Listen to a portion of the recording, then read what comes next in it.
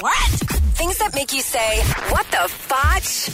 On Power 96.5. A 74-year-old man recently burned his shed down in North Carolina. He was using a propane torch to burn spider webs.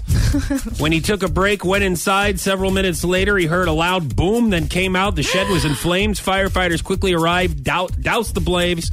The firefighters destroyed the shed. $25,000 in tools and equipment were lost. So I know what you're probably thinking. A lot of you are like, why was he burning spider webs? Some of those, they say, do burn them, but just be very careful.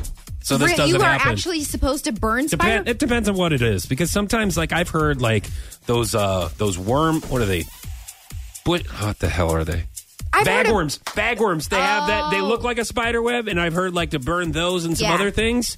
I've heard wasps' nests, like you burn those, but it's just a spider web. Just take a broom. That's what I do. Take a broom to Well, it. the only thing, it was a tarantula. No. I forgot. That was out. I left that part out.